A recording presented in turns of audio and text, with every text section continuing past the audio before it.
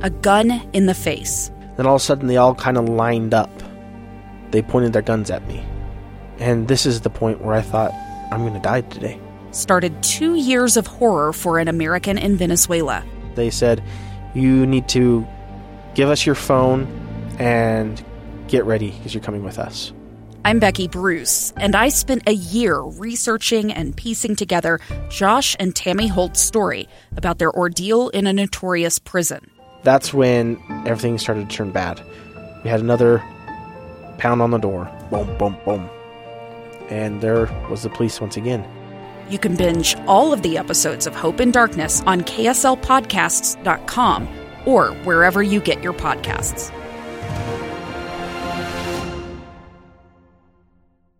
So here's the deal. There was a survey conducted. It asked a number of questions, and it asked them based on gender. I want to run through some of these questions, and I'll share with you the findings. That way, you and I can together have an understanding of the background and of the reality. And then, after the break, we will speak with an expert. Susan Madsen is the director of Utah Women and Leadership Project here in the state of Utah, and she has some great insight and will help us understand this. So let me just run through the questions here.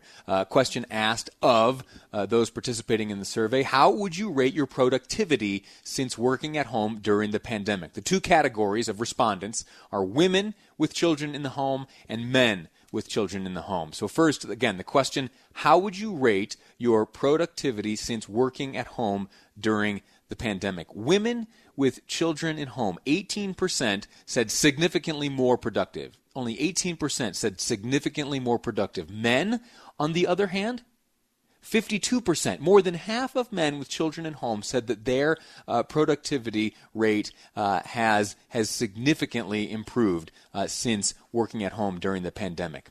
I'm going to jump down to this one here. This one asks about positive results of working at home. And there are a number of categories. Have you received a promotion? Have you received a pay raise? Have you taken on additional leadership? Have you been given responsibility for important projects? Those questions were asked of women with children in the home and men with children in the home. Now, this first one blew me away. Promotion. Okay? Have you been promoted while working at home during this pandemic? 9% of women with children in the home answered yes, and men, get this, 34% of men working with children at home during this pandemic have received a promotion. Now, how about a pay raise? 13% of women, 26, twice that rate. 26% of men with children at home have received a pay raise. Now, taking on additional leadership, 10% of women, 29% of men. Given responsibility for important projects, 10% of women, 28% of men. And received positive formal reviews, 7% of women, double that number, 15% of men have received positive formal reviews. What does that mean? I don't know. I genuinely don't know. I never would have predicted these results. Maybe I ought to open my mind. If you've got any thoughts, 57500, please let me know. 57500 is the Utah Community text line. If you have any reaction to that, I'd love to hear it. We're going to take a break now. When we return, we'll be joined by Susan Madsen. She's going to help us understand some of this, plus offer her own insight. We're going to try to dive in and understand some of the findings in a recent survey conducted by the Board List and Qualtrics. The survey looked at disparities in the experience by parents, men and women, right now who have been teleworking. The past number of months have pretty much been defined by a whole new set of working circumstances. Many of us, since mid-March, have been here at home with our own laptops here. I've been in the guest bedroom. And, it turns out that experience is being experienced drastically differently when it comes to men and women. Men, according to this survey, are having, in terms of professionalism and the progress of their career, having a much better go of things than women. One of the most startling findings that I saw as I combed through these statistics here, or at least the results of this survey, the percentage of men versus women who have received a promotion in the 6 months since we've been working from home.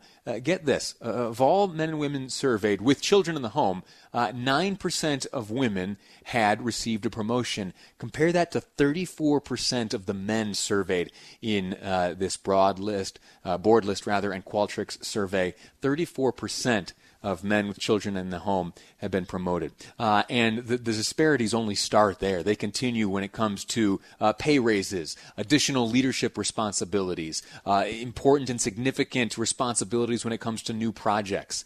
And it has my head spinning. I can't understand it. And so to help me understand things a bit better, as someone who does know, Susan Madsen, Director of Utah Women in Leadership Project at USU, joins us on the line now. Ms. Madsen, how are you?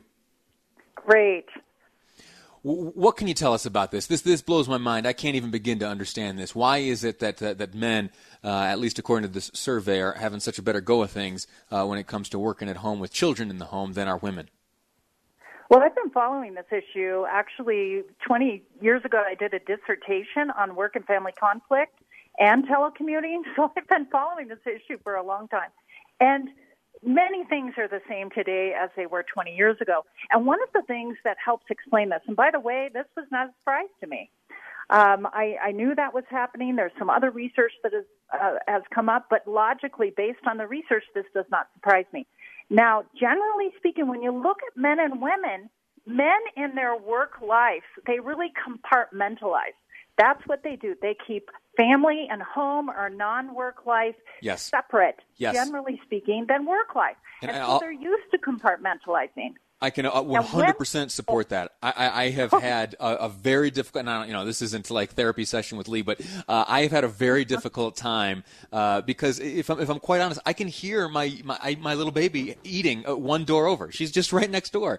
I am a compartmentalized person, and it's been difficult. And men do that, and men have the luxury most times, not every man, but most of the time, men have more luxury to do that. So we call that compartmentalization. And women tend to what we call just integration. That's the method that we use. So we are used to doing multitasking, doing our work, but also answering texts, even before the pandemic. We're used to multitasking in lots of things. Of course, you know that women, and we have research to support this, in Utah we have even a wider gap on unpaid care work between men and women. And so even when both the husband and man or partners are working at home, the women tends to, because of history, because of the expectations, continue that unpaid care work, doing more of the child care, and that's when you get the distractions, right? Even people without kids at home are still multitasking in that unpaid care work. So that answers a lot of things. So men generally, during the pandemic, I bet men are still, compartmentalizing much more than women. And women are really struggling with the child care and with the housework and those things. And one thing that's critically important is in the research on effective telecommuting, the appropriate support like child care and those kinds of things is critical to really telecommute well. And, of course, child care shut down, right? Yeah. And housekeeping and all of those support mechanisms shut down for women. All right, so tell me, in my circumstance here, what can I do to be supportive? I mean, if I'm like the stereotypical male who is, trying to compartmentalize, and if that's leading me to participate less in the child rearing, leaving it more to my wife, what do I do? Is there anything that other than the common sense of why don't you be a better dad? What can be done? Well, a good conversation is the foundation. To really, because a lot of times women do all of these things and we're not even thinking of them because we're so used to that. So sometimes women do things and don't ask for help. Sometimes they ask for help and don't get it. So you're saying it's not all my fault? No, I would say a lot of it is your fault. Okay. Sorry. But having that conversation and actually having both people, maybe even just one day or 2 days, jot down the types of things that you do and the responsibilities you have, and really take a look at how can we split it, especially if both partners, are working full time. and what's really expected. So sometimes we need to ask more. We're just used to doing, as women, so much of the unpaid care work. Yeah. Susan Madsen, thank you so much for your expertise here. I'll have more conversations here in the home, and I'll invite my brothers everywhere to do the very same. I know that instinctively that there are certainly differences and there are stereotypes that remain pervasive. But when I saw these findings, to see it objectively categorized that wow, there is a measurable disparity in the experience right now, it kind of broke my heart a little bit. And for that matter, you and I are having this conversation. So thanks again. I'll do better. I hope you do. All righty. Thank you so much. All right. That's going to do it for today's episode of Live Mike. What ground have we covered today? Well, we looked, of course, at Mike Pompeo, who delivered about a 3-minute speech last night in the Tuesday episode of the Republican convention, and that has led to some debate, and we'll see what comes of that, because we're not even close to resolution on that matter. I gave my opinion. I thought it was perfectly fine. He's not violating his position. He's not doing anything inappropriate. May not exactly conform with the spirit of the Hatch Act, but as you heard mentioned by Burgess Owens, he's confident, and as am I, that the State Department attorneys combed through that speech with a fine-tooth comb, not only them, but maybe additional teams of lawyers, and so that's all fine, well, and good. And speaking of the convention, tonight we will hear from Utah, Burgess Owens, who is the Republican nominee for Congress in Utah's 4th Congressional District, competing with current Congressman Ben McAdams. So we will see what his address entails. I'm very much looking forward to what he has to say. Gave us a little bit of a preview. Interestingly, I get very caught up on the background details, how things come about.